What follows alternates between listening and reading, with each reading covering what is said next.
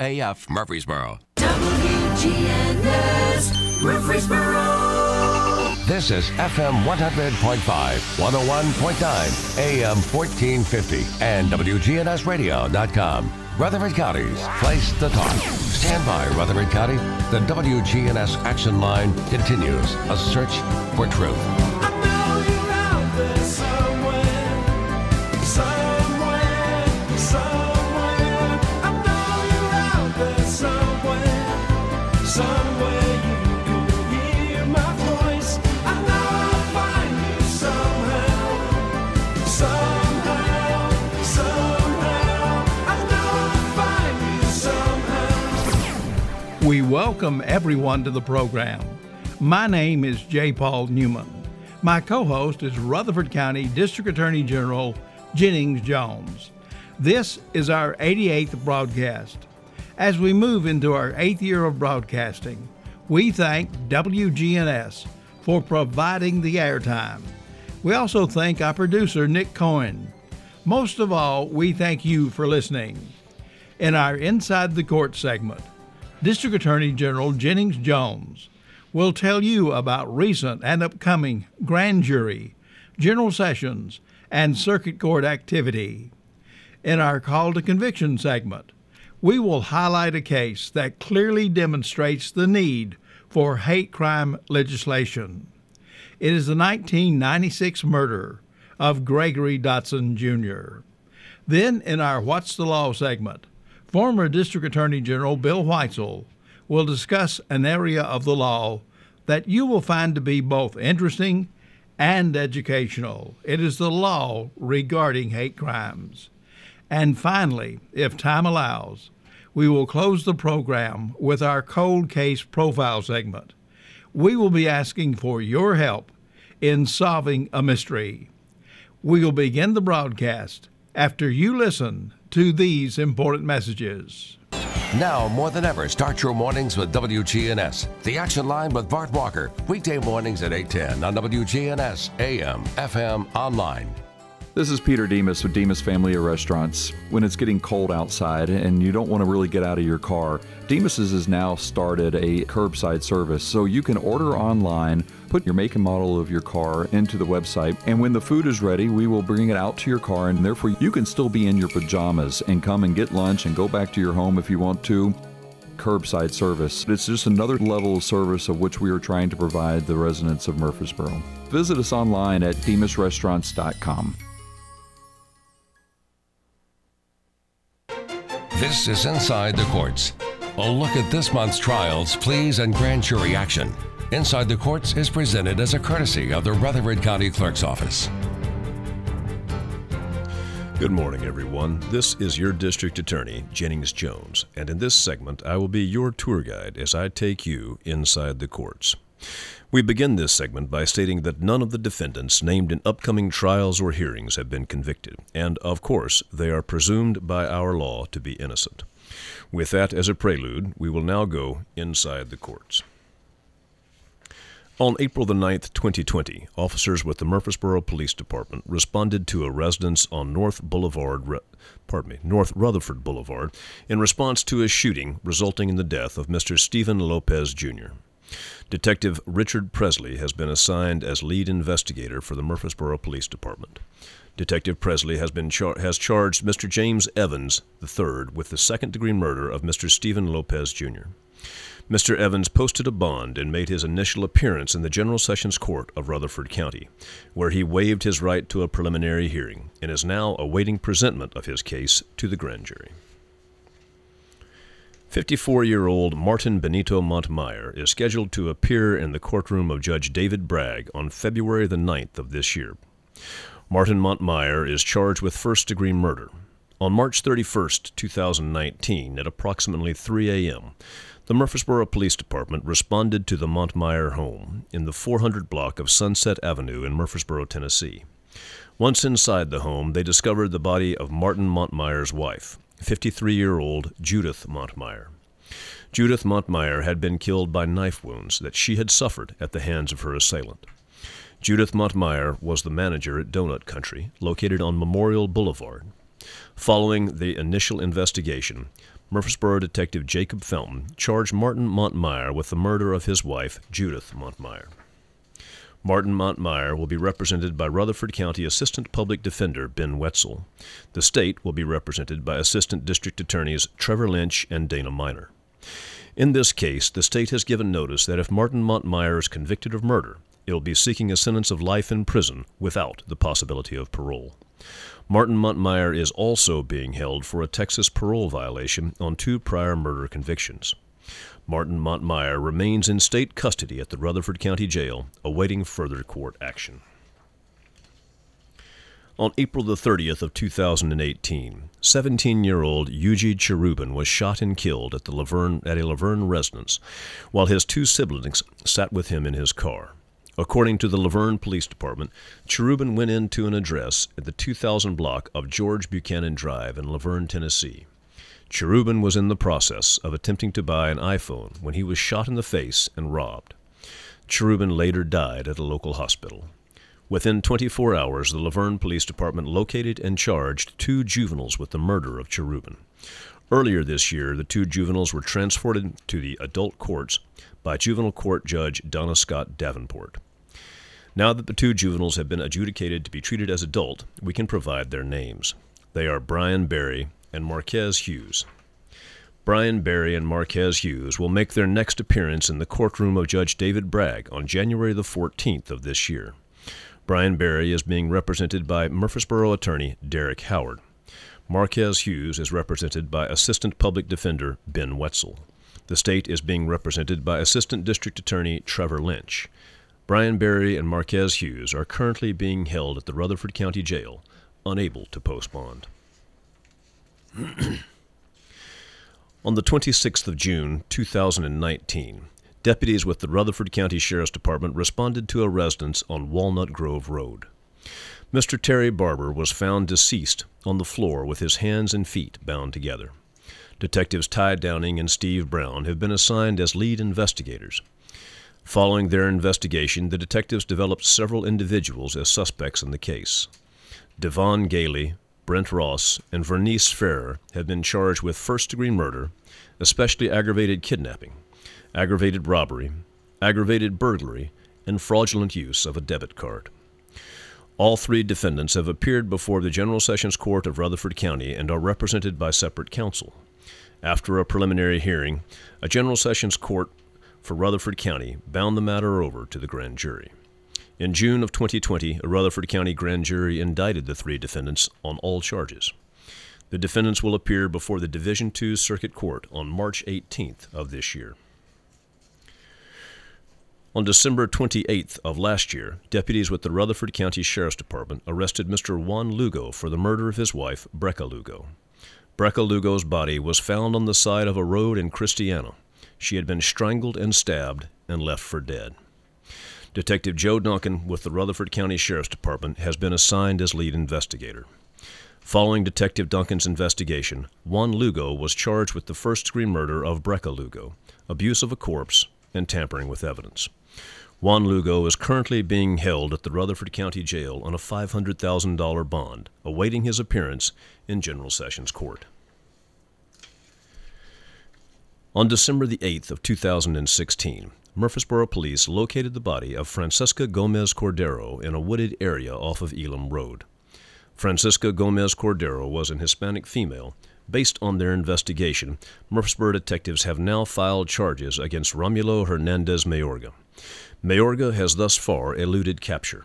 If you have information regarding this case or the whereabouts of Romulo Hernandez Mayorga, please contact Detective Doug Arrington of the Murfreesboro Police Department. The number to call is 615-893-1311. That number again is 615-893-1311. General Jones, thank you for that wonderful update. And one thing that's been on all of our minds is the coronavirus and how has it affected the circuit courts, the defendants, the victims, things of that nature. Can you take a few minutes and kind of give us an update as to how the coronavirus has impacted our criminal justice system? Paul, I'd be happy to. As you know, several months ago, the Tennessee Supreme Court issued an order that effectively closed the courthouse to the public, save for jail cases. The courts have been able to process jail cases through, but people who were on bond, their court dates were continued.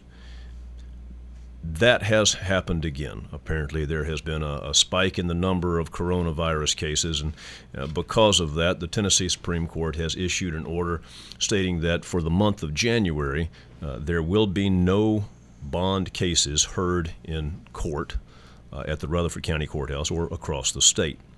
We are continuing to hear jail cases, so anyone who is arrested will be able to appear in court in front of a general sessions judge in a timely manner. And then, of course, people who are in jail and due for circuit court will also be able to come into court.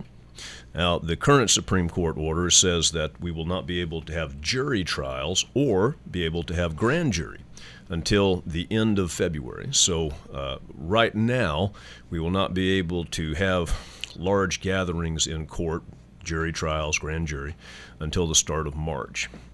There is a fear it's possible that that order could be extended. However, I very much have my fingers crossed, and I am hoping that that will not be the case.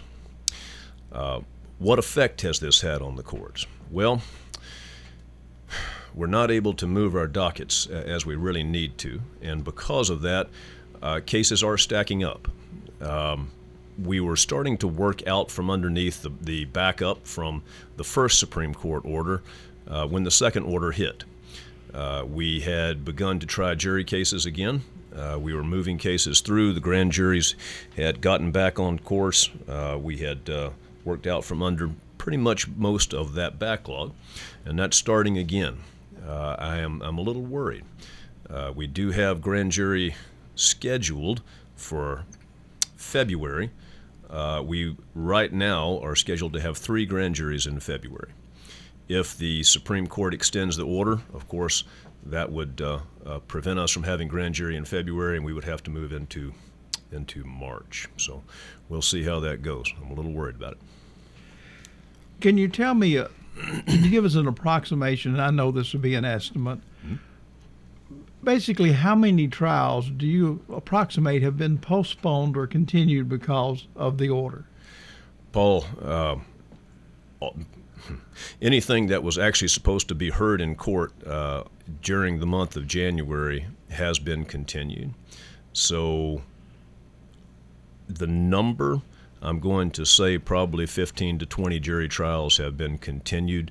That would be more than the number that are set in January. However, the courts have probably continued some of those on the basis of attorneys being unable to meet with clients and other factors that have caused problems with getting those cases ready for trial. As far as the way it affects the different courts, do you know how it has affected General Sessions Court as opposed to circuit and perhaps even juvenile? Well, of course, General Sessions is the court of first appearance, and so almost all cases will start in General Sessions Court. What that means is that General Sessions is the court of highest volume.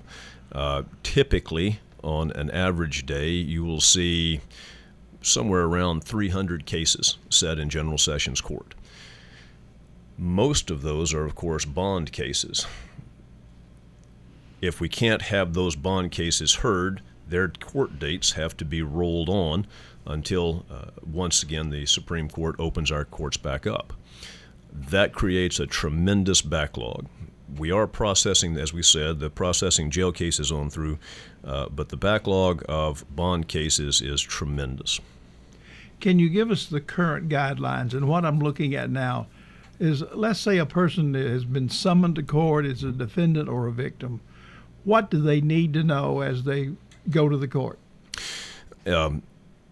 If you're a defendant, if you are in jail, you are coming into court and you'll be transported there, so you won't have to worry about that. If you are on bond, getting you to court is not going to happen during the month of January unless you receive specific instructions from your attorney or from the court. You will not have a court date if you are on bond. As for victims, we still have victims coming into court. They have the constitutional right to appear at critical stages of the proceedings. That does include preliminary hearings, so they are certainly coming into court as necessary. If you are a victim, make sure to speak with the security at the front of the courthouse. Tell them you are a victim. If you are not already on a list to be allowed into the courthouse, then they will contact either one of the judges or one of the assistant district attorneys, and we'll make sure that you get into the courthouse. Have a little patience. As you might expect, everywhere you go, lines are backed up because it's hard to get in buildings now. We are checking temperatures, and everybody is required to wear a mask and maintain 6-foot distance. So, as I say, have a little patience, allow security to work through the process, and if you are a victim and have a court date, we will get you into the building. And as far as the personnel inside the courtroom, let's say the attorneys, the district attorneys, the court reporter, the court officers, do they have to wear a mask while they're inside the courtroom? Yes. By order of the Supreme Court, all personnel inside the courthouse must be wearing a mask at all times. So when you go in, it might be a little harder to understand folks. You can't see their lips as they're talking. They're a little harder to hear, but we are wearing a mask in order to comply with the Supreme Court's order. It would appear to me that under these orders that a lot of people are not going to court to get their case disposed of in what we would call a timely manner. And I know that that would probably cause problems. What steps, if any, have the courts taken to address those issues? Paul, that's a good question, and one that is best addressed to the judges. Okay. I think, however, that due to the nature of the pandemic and the restrictions imposed by the Tennessee Supreme Court, certain measures have been taken that would not normally be available to the courts. And I suspect it would be harder for the defense to make an argument, an effective argument, that they are not receiving a timely trial because the order of the Supreme Court allows that these continuances should happen. So motions for a speedy trial will be taken by the courts, and if they are heard by the Supreme Court ultimately on appeal, it may be that they are not successful. What about bond motions? Have you seen any increase in bond motions? Well, and can you explain what the bond motion is? Sure. Paul, when a defendant is arrested, their bond is set by the judicial magistrates. The bond is set in accordance with the crime they committed, the danger they pose to the community, their ties to the community, a defendant's past criminal history, their stability in the community, whether or not they have a job. Various things are considered. If a defendant is unable to make bond, then frequently they will come into court and they will file a motion or ask the court to reduce their bond. Now, your question is, have we continued to see those? Yes, we have continued to see those, and since these are motions filed by defendants who are in jail, the courts do consider them. It is not infrequent to have a motion to reduce before the pandemic, and certainly we're seeing a number of them now. Now, one thing I will say is that in light of the pandemic, the courts and the judicial magistrates have attempted to keep numbers in the jail down. They've attempted to do that by, on less serious cases, either reducing a bond or having an officer issue a citation. And if a citation is issued, the defendant is not arrested. They don't go to jail. They are given a court date, and they will appear in court based on the citation without having to go to jail or make bond. Thank you for all of that information, Jennings, and I appreciate the work that you and your office does for our community, and I'm going to pitch it back to you to close this segment. Paul, thank you. I enjoy my job, my office. I have been blessed with wonderful people in my office, and more importantly, I have been blessed into a wonderful community. Thank you for being here, and I appreciate your time. Sometimes strange things can happen. Coast to coast, all night, every night. There's really no reason to be afraid. On WGNS AM FM online. Come by our store, Music World in Drummer's Den. We're a full-line music instrument store with well over 5,000 square feet, packed with great instruments in every category. In guitars, we're your local dealer for the 2 top acoustic guitar brands in the world, Martin and Taylor.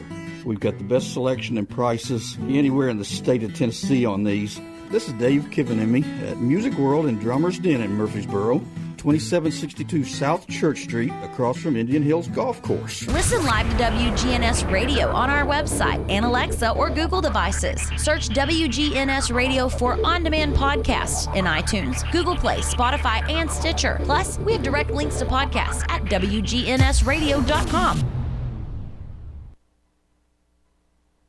Time now for a look back at one of the more intriguing and important cases for this community. From the crime, the investigation, to the prosecution.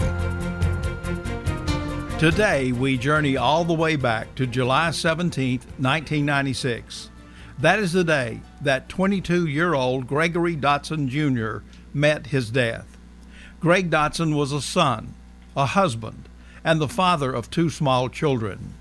Greg Dotson was married to Joy Dotson. The couple had been experiencing marital problems. The problems led to a separation, and Greg Dotson had returned home to Baltimore, Maryland. On the day he was killed, Greg Dotson had returned to Murfreesboro. The couple was attempting to reconcile their problems, but there were 2 very big obstacles. The 2 obstacles were Chris Stacy, who was Joy Dotson's brother, and Dondi Tidwell, who was Joy Dotson's nephew. Greg Dotson was an African American, and Joy Dotson was white. Chris Stacy and Dondi Tidwell had previously told Joy that they did not approve of Greg Dotson because of his color. They also told her if Greg Dotson came back, that they would take care of him. It was during the late night hours of July 17, 1996, while Joy Dotson was at work, that Greg Dotson arrived at the couple's apartment. Also present at the home were Chris Stacy and Dondi Tidwell. When Greg Dotson came inside the apartment, he was attacked and hit in the head with a baseball bat. He was then tied up and put in his car. Chris Stacy got behind the wheel. Dondi Tidwell got in his car and followed. They drove to a remote location off Halls Hill Pike. They removed Greg Dotson from the car. They turned up the car radio. The music was very loud, but not loud enough to drown out the sound of a shotgun blast. That blast struck the back of the head of Greg Dotson. The shot was heard by 2 coon hunters. After the shooting, Dondi Tidwell drove back to the apartment to clean up the scene. Chris Stacy was also busy trying to sell Greg Dotson's car to a total stranger. With outstanding citizen cooperation and superb police investigation, Chris Stacy and Dondi Tidwell quickly became the prime suspects in this case. Within 24 hours, they were arrested and charged with the murder of Greg Dotson. When we return, we will tell you about the cases of the state of Tennessee versus Chris Stacy and Dondi Tidwell. Old friends, new name, better together, as First National Bank of Murfreesboro transforms into Capstar Bank. Our focus is on you. We're entering a new generation of banking in Rutherford County, but will always remain a community bank with local people you trust and uniquely exceptional service you deserve. We're at 2230 Mercury Boulevard. Capstar.com. Member FDIC, Equal Housing Lender.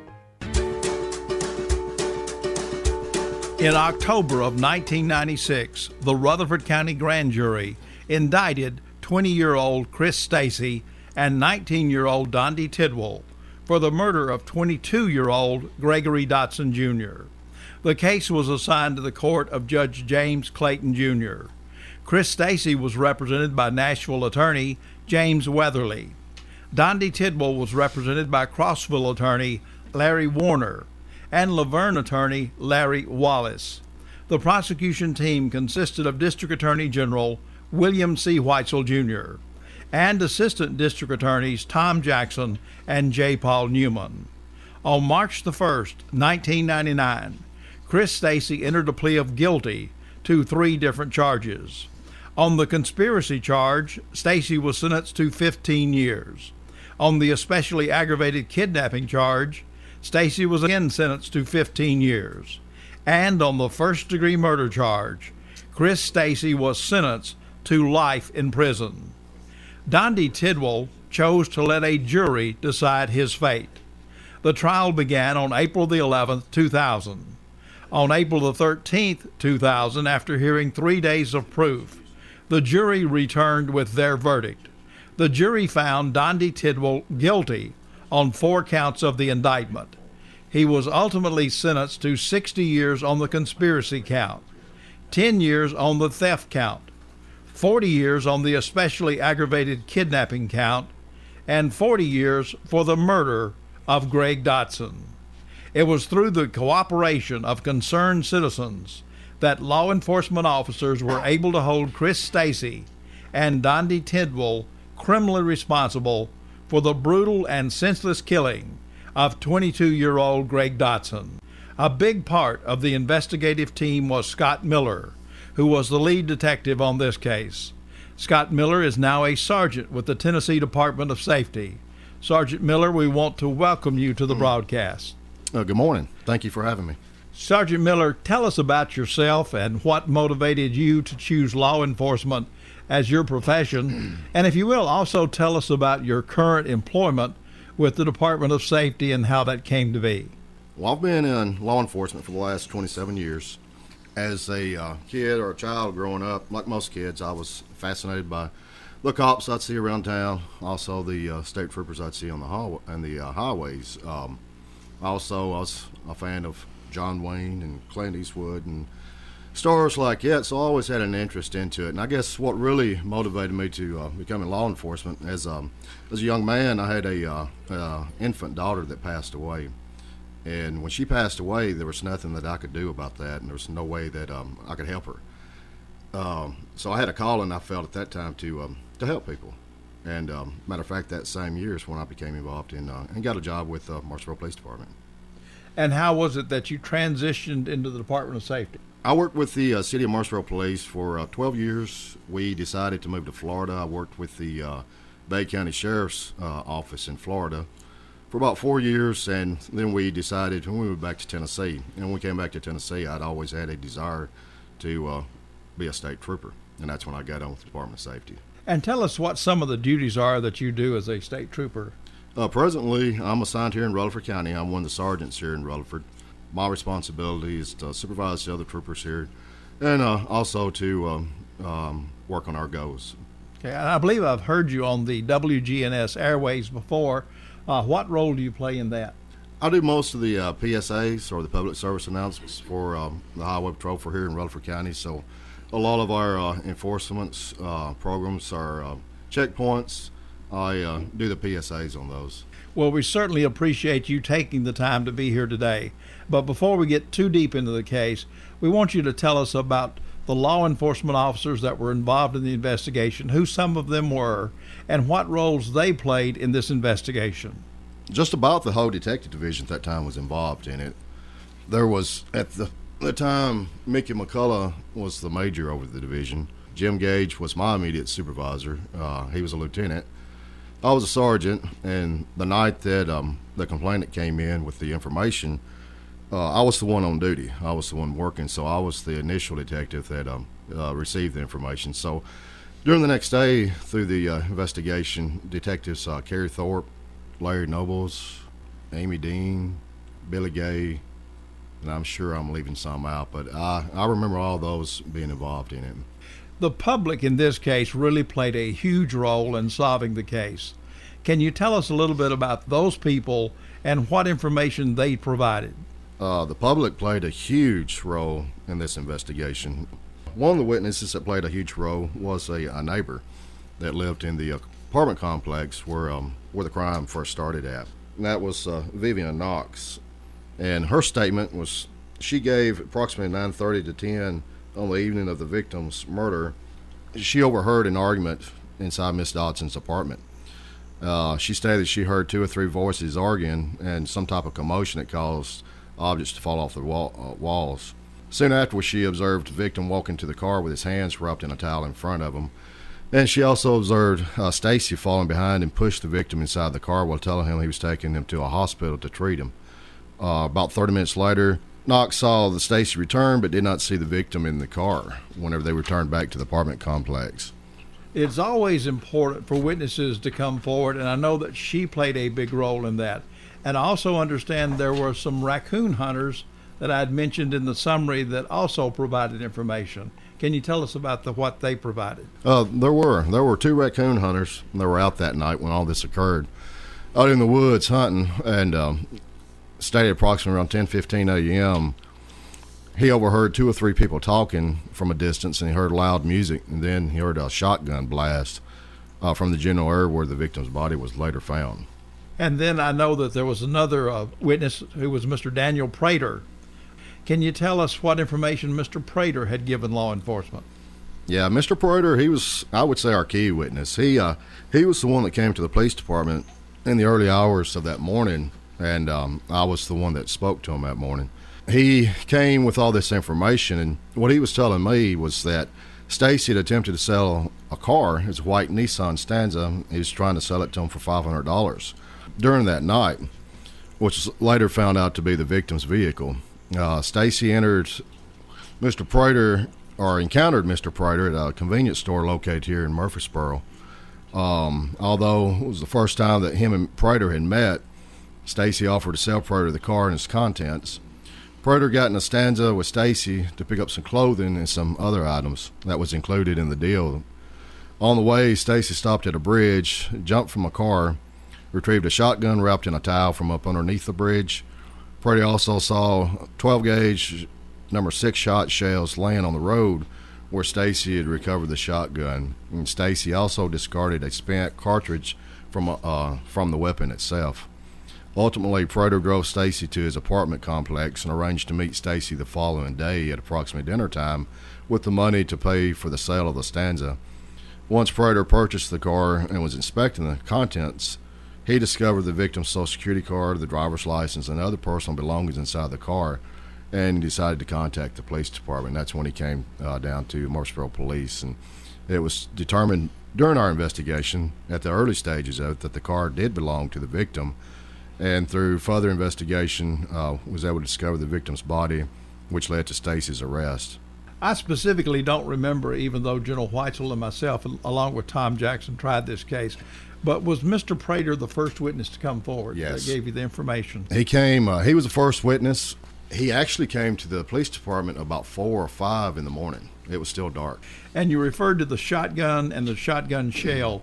Was it later determined that that shotgun and shotgun shell was in fact used in the murder? Yes, it was. Sergeant Miller, during your investigation, you were able to determine several things, but I want to ask you this.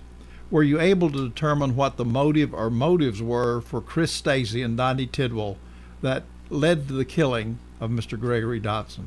Yes, we did. We believe the motives included that they did not like Greg Dotson. We also believe the proof showed they were racially motivated to kill Greg Dotson. We believe that these 2 men's actions were evil. They executed and injured a young man who was helpless while his hands was bound. One of the most interesting facts about the case to me was when Greg Dotson's body was found, his hands were tied in front of him and his palms were clasped together. It appeared as such as he was praying. The family of Greg Dotson was a remarkable group of people to work with. Greg Dotson's mother, Mary Reese, pressed Sam Stockert, who was a local reporter. I want to share with the audience what Mr. Stockert wrote in the Daily News Journal regarding Mary Reese. And I quote, "Mary Reese had made peace with the demons that would haunt a mother after her son has been killed. As the jury deliberated for 5 hours, she bought pizza for her family and for the Tidwells while they both awaited the verdict. To show kindness to the family of someone who helped kill your son, takes an unbelievable amount of forgiveness. I can add that Mary Reese is an outstanding example of a person who lives her faith and is an example for all of us. Can you tell us anything further about Miss Reese? She was a remarkable person.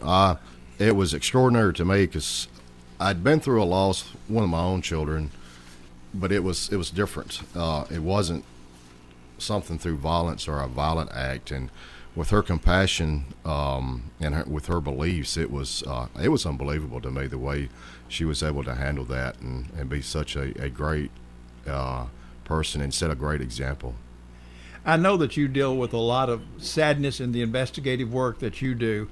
How do you deal with that sadness, and how do you keep yourself going when every day you're faced with the possibility of dealing with a real tragedy? I put a lot of faith in my beliefs. The way that I handle it myself personally is a lot of times I disengage myself. I look at it as this is my job, it's my responsibility. So I try to keep my personal emotions not involved in it. Now sometimes, especially in certain cases, and this being one of them, when you go home at night and when you're not at work, all these memories come rushing back, and it can be a process. Sergeant Miller, we want to congratulate you and the other members of the Murfreesboro law enforcement team that solved the murder of Greg Dodson.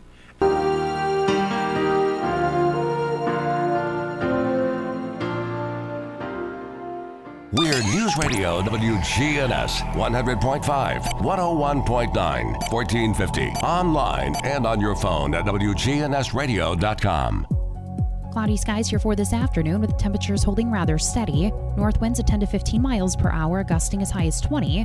Tonight, cloudy, low of 27. I'm meteorologist Jennifer Wojcicki on News Radio WGNS. Currently, it's 33. Good morning. Traffic still holding up right now, coming down I-24 out of Coffee County into Rutherford. 840 still got some traffic here up by Sulphur Springs Road. It's not bad as far as interstate accidents, but don't get me wrong, there's some slick spots out here. Hey, check out the Andre Chicken Sandwich, which is now available at Princess Hot Chicken, 5814 Nolensville Pike. I'm Commander Chuck. You're on time traffic. Post-traumatic stress disorder, or PTSD, is common after ICU stays, as well as a host of other problems. Adam Kaplan, a psychiatrist at Johns Hopkins who is working with many COVID-19 survivors, says one common theme he sees is stigma. The stigma is such a profound aspect of this. They feel like they've got leprosy when they're there because everybody's gowned and everything like that. So there's stigma in the hospital. Then they go home and they're told to isolate from their family because they don't know how long it's going to take for them to be negative. They go to their room and they cocoon in their room, and now the room becomes the safe place for them. Kaplan says a big part of his job is helping people to leave the comfort of their room and go to rehab appointments and reestablish more normal relationships with family and friends. He says everyone's recovery will proceed at its own pace, so patience is needed. At Johns Hopkins, I'm Elizabeth Tracy.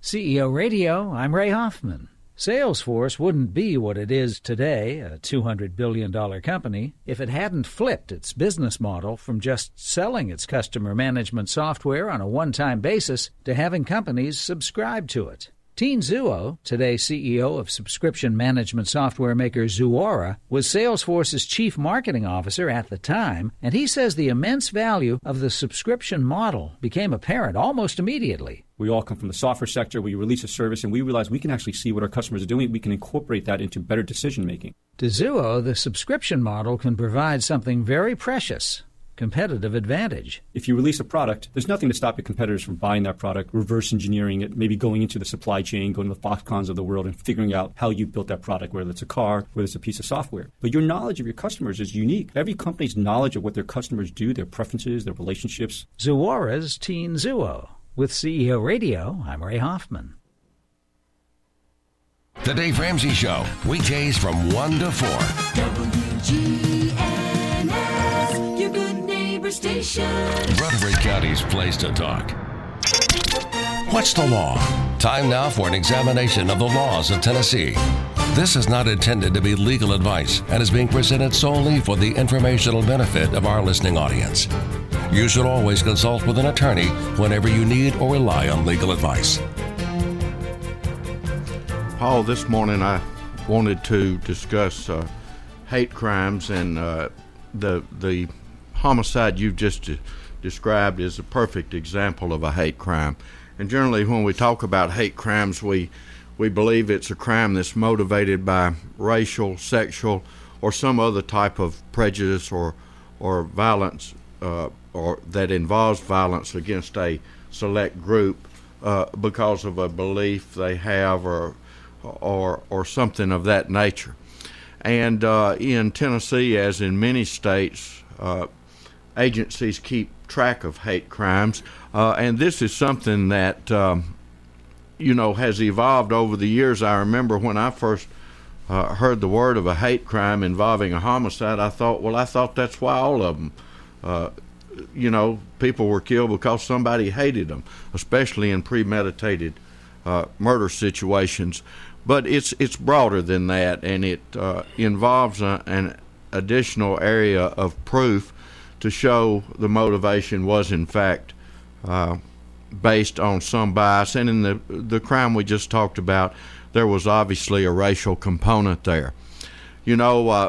The Tennessee legislature several years ago included in the sentencing statute an enhancement where the crime is motivated on the basis of some hate, prejudice, or bias. And in the Tennessee Code annotated, it reads as this, that the defendant intentionally selected the person against whom the crime was committed or selected the property that was damaged or otherwise affected by the crime in whole or in part because of the defendant's belief or perception regarding the race, religion, color, disability, sexual orientation, national origin, ancestry, or gender of that person or owner or occupant of that property. So our legislature has clearly defined that in sentencing an individual for a crime that the court can consider and enhance a sentence based on a hate situation. In addition to that, the Tennessee Code provides that if someone is intimidated or coerced as a result of their beliefs in the exercise of their civil rights, that is a crime. It constitutes a Class D felony, and it reads that a person commits the offense of intimidating others from exercising civil rights who injures or threatens to injure or coerces another person with the intent to unlawfully intimidate another from the free exercise or enjoyment of any right or privilege secured by the Constitution or laws of the state of Tennessee. So that recognizes, again, that there are situations where people seek to coerce or intimidate because of a person's belief or race or other factors. Other states have laws that are similar to ours. Some are more severe, and of course the federal government has hate crime laws in addition. In this case, race was a huge factor. We believed, and I believe the facts showed, that was the primary motive for Mr. So Tennessee does recognize hate crime situations, and certainly it's become more pervasive, especially in the area of religion. Across the country and in Tennessee, race is the number one factor for hate crimes. Second is a sexual orientation, and third, and one that's increasing, is a religious basis, and so we'll see how that continues to go forward. But another area I think that we might look at that and we might see is hate crimes based on the fact that somebody's in law enforcement. A random killing of an officer just because they're a policeman or a sheriff's deputy or in some other branch of law enforcement, and we don't have that as a group right now. In the in the hate crime area, but we do enhance punishment for aggravated assault on officers. And also in our death penalty statute, an aggravating circumstance can be the fact that the individual was either a law enforcement officer, a judge, a district attorney, probation officer, etc., performing their duties. So we will see whether our legislature or other legislatures includes law enforcement personnel in these groups. And I recall, and I want to talk about Miss Reese, she was one of the finest individuals I ever had the privilege of meeting, and I recall early on when I first met her, she told me, "Mr. Whitesell, this has caused me to lose my faith." And I really believe that the fact that the case progressed the way it did, the contact we had with her, the relationship that you and I and Tom Jackson established with her helped restore her faith. And we heard Sergeant Miller talk about how she respected even the defendant's family. So I think the case ultimately restored her faith. And I remember after the case was over, she sent us all a little token of her appreciation that said something like the Dream Team, and I still have it on my desk. And she was just a super person, super.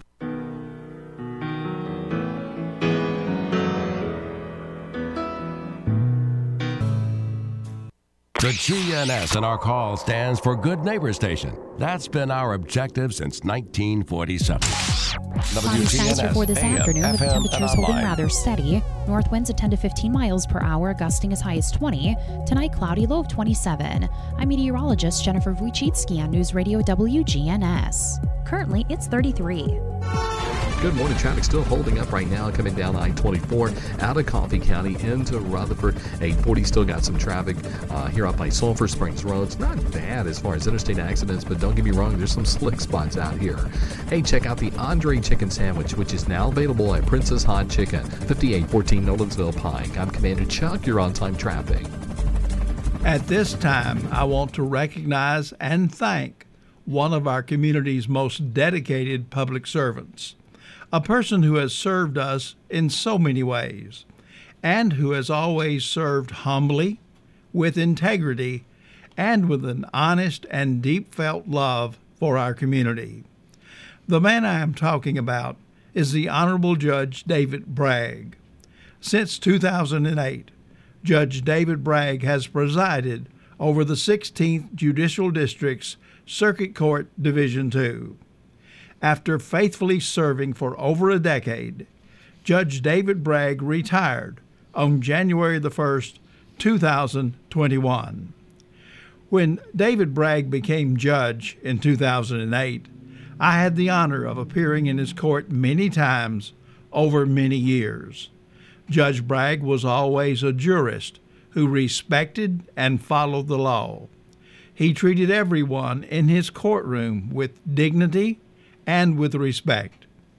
Perhaps his greatest attributes were his guiding values of humility, understanding, and sincere compassion for anyone and everyone who entered his courtroom. We congratulate Judge David Bragg on his retirement and wish him and his entire family the greatest of blessings as they enter a new and exciting phase in the life of David Bragg. As we end our program today, we thank our producer, Nick Coyne. We thank WGNS for providing the airtime. Most of all, we thank you for listening. Our next scheduled broadcast is Friday morning, February the 5th at 8:10 a.m. on your Good Neighbor station, WGNS. We leave by saying, a safe community is the responsibility of each and every one of us. For my co-host, Jennings Jones, this is Paul Newman, bidding all of you a safe and blessed day. News Radio, WGNS Murfreesboro, the voice of Rutherford County, and the flagship station for Blue Raiders sports. The courthouse clock shows it's 9 o'clock. Now an update from the WGNSradio.com News Center. I'm Ron Jordan reporting. Expect some long lines if you are renewing your automobile tags. The Rutherford County Clerk's Office is doing it by way of their drive-through window due to COVID-19 protocols.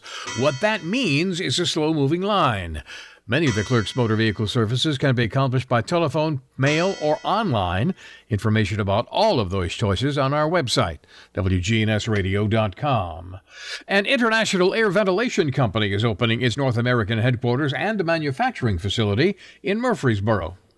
Governor Bill Lee announced that Woods Air Movement is investigating more than $3.5 million and creating nearly 30 jobs in Rutherford County. The new facility being built will serve as the company's headquarters and a manufacturing facility for industrial ventilation products.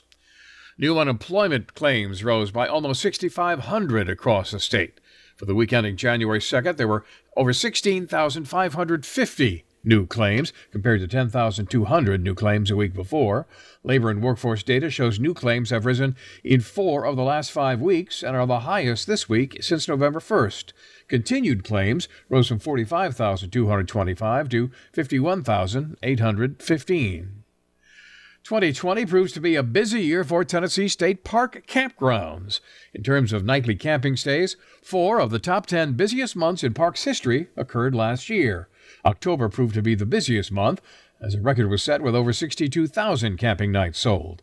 Occupancy at campgrounds is expected to remain high throughout this year. When news breaks, we tweet it. Follow us at WGNS Radio. I'm Ron Jordan reporting. News updates around the clock, when it breaks, and on demand at WGNSradio.com. We are News Radio WGNS. CBS Radio attack News. on the U.S. Capitol. A Senate Republican says he might join them. Nebraska's Ben Sass tells CBS this morning. The House, if they come together and have a process, I will definitely consider whatever articles they might move. Sass calls President Trump's response to the rioting wicked.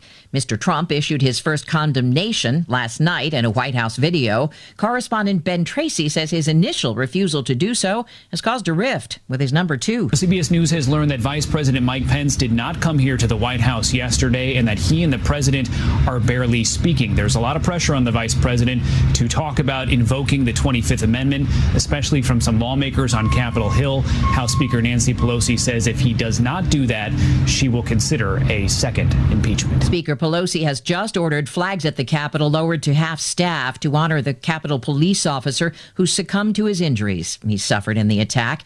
Deputy Homeland Security Secretary Ken Cuccinelli tells CBS this morning. The FBI is fully pursuing anyone they can find who is involved in this criminal activity, and we at DHS are assisting them in that, and there's no restraint on that. We are fully, across the administration, pursuing every avenue of justice available. There have been dozens of arrests. The FBI is offering a $50,000 reward for information on the person seen on video placing a pipe bomb at political party offices.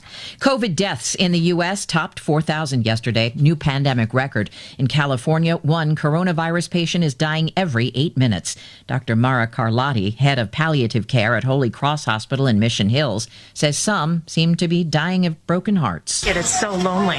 The only thing that they have is the TV and us. Doctors in South Florida are reporting a new way to treat severe cases with stem cells from babies' umbilical cords. The study from the Cell Transplant Center at the University of Miami Miller School of Medicine involved coronavirus patients with acute respiratory distress syndrome. I think this could be a turning point. Dr. Camillo Ricordi is the director. He says the treatment reduces the risk of death, has made recovery time faster, and is less invasive. Lisa Mateo, CBS News. The pandemic is taking a toll on jobs. The U.S. lost 140,000 positions in December. Bankrate's Mark Hamrick says COVID restrictions are taking a toll. There was a stunning loss in the leisure and hospitality realm. Most of those were lost in bars and restaurants. Leisure and hospitality has seen the loss of nearly 4 million jobs from last February. Dow up 23. This is CBS News. CBS News Radio is your home for breaking news. With our team of reporters around the country and the world, we give you the coverage you can trust. Liberty Mutual Insurance Company customizes your home insurance so you only pay for what you need. As a minimalist, paying less for insurance is more. Nice place. Is your house a bubble? It's a dome. I find corners unnecessary. At Liberty Mutual, that's how we feel about overpaying for insurance. But I do miss having shelves.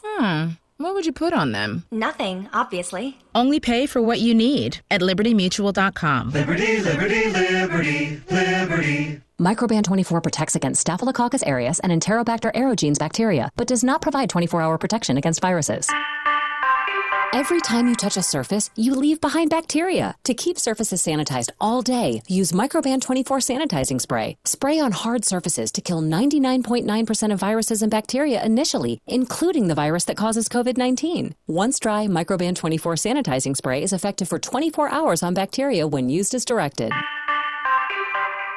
Good neighbor weather. Cloudy skies here for this afternoon with temperatures holding rather steady. North winds at 10 to 15 miles per hour, gusting as high as 20. Tonight, cloudy, low of 27. I'm meteorologist Jennifer Wojcicki on News Radio WGNS. Currently, it's 33. If only I could spend my whole paycheck on new tires, said no one ever. Which is why Bud's Tire Pros makes buying Michelin tires simpler. Allison Mitchell at Bud's Tire Pros can help you out. For service you can trust without the hassle, visit your local Bud's Tire Pros in town. They offer a straightforward approach to service, and they include the nationwide warranty with every purchase. Stop in today to see their full lineup of Michelin tires. For whatever you drive, Michelin has a tire to fit any need. Tire Pros, hassle-free, guaranteed. To find out more, visit budstireprostn.com. This is Good Neighbor Events with Bart Walker. Brought to you by AmeriCare Pest Control and the law offices of John Day. This is a paid legal ad. Hi, this is John Day of the Law Offices of John Day. I've lived and worked as a lawyer in Middle Tennessee for over 30 years, and to me, every single day has been an honor. That's why our firm is so involved with community programs like bicycle helmet giveaways and our Safe Ride Home program. At the Law Offices of John Day, we're not just looking to make donations. We want to make a difference in the community we hold so dear. And if you're ever injured, know that we are here for you too. Now, WGNS Good Neighbor Events. The 19th annual Polar Bear Plunge is almost here. It'll be Saturday morning, January the 9th at 10 o'clock in the outdoor pool at SportsCom. It's going to be a little different this year. But be sure to bring towels and blankets for the ride home. The admission is a can of non-perishable food for Greenhouse Ministries. Once again, the 19th annual Polar Bear Plunge is at the outdoor pool at SportsCom. It'll be 10 o'clock Saturday morning, January the 9th. And Saturday mornings are devoted to local history. Join your friends from the Rutherford County Historical Society Saturday mornings from 9 to noon at the old one-room Ransom Schoolhouse. Don't throw away old glory. Retire your American flag with respect. Bring it by WGNS and let the Scouts from BSA Troop 2019 at Trinity United Methodist Church retire it with dignity. WGNS is at 306 South Church Street. We also recycle Bibles.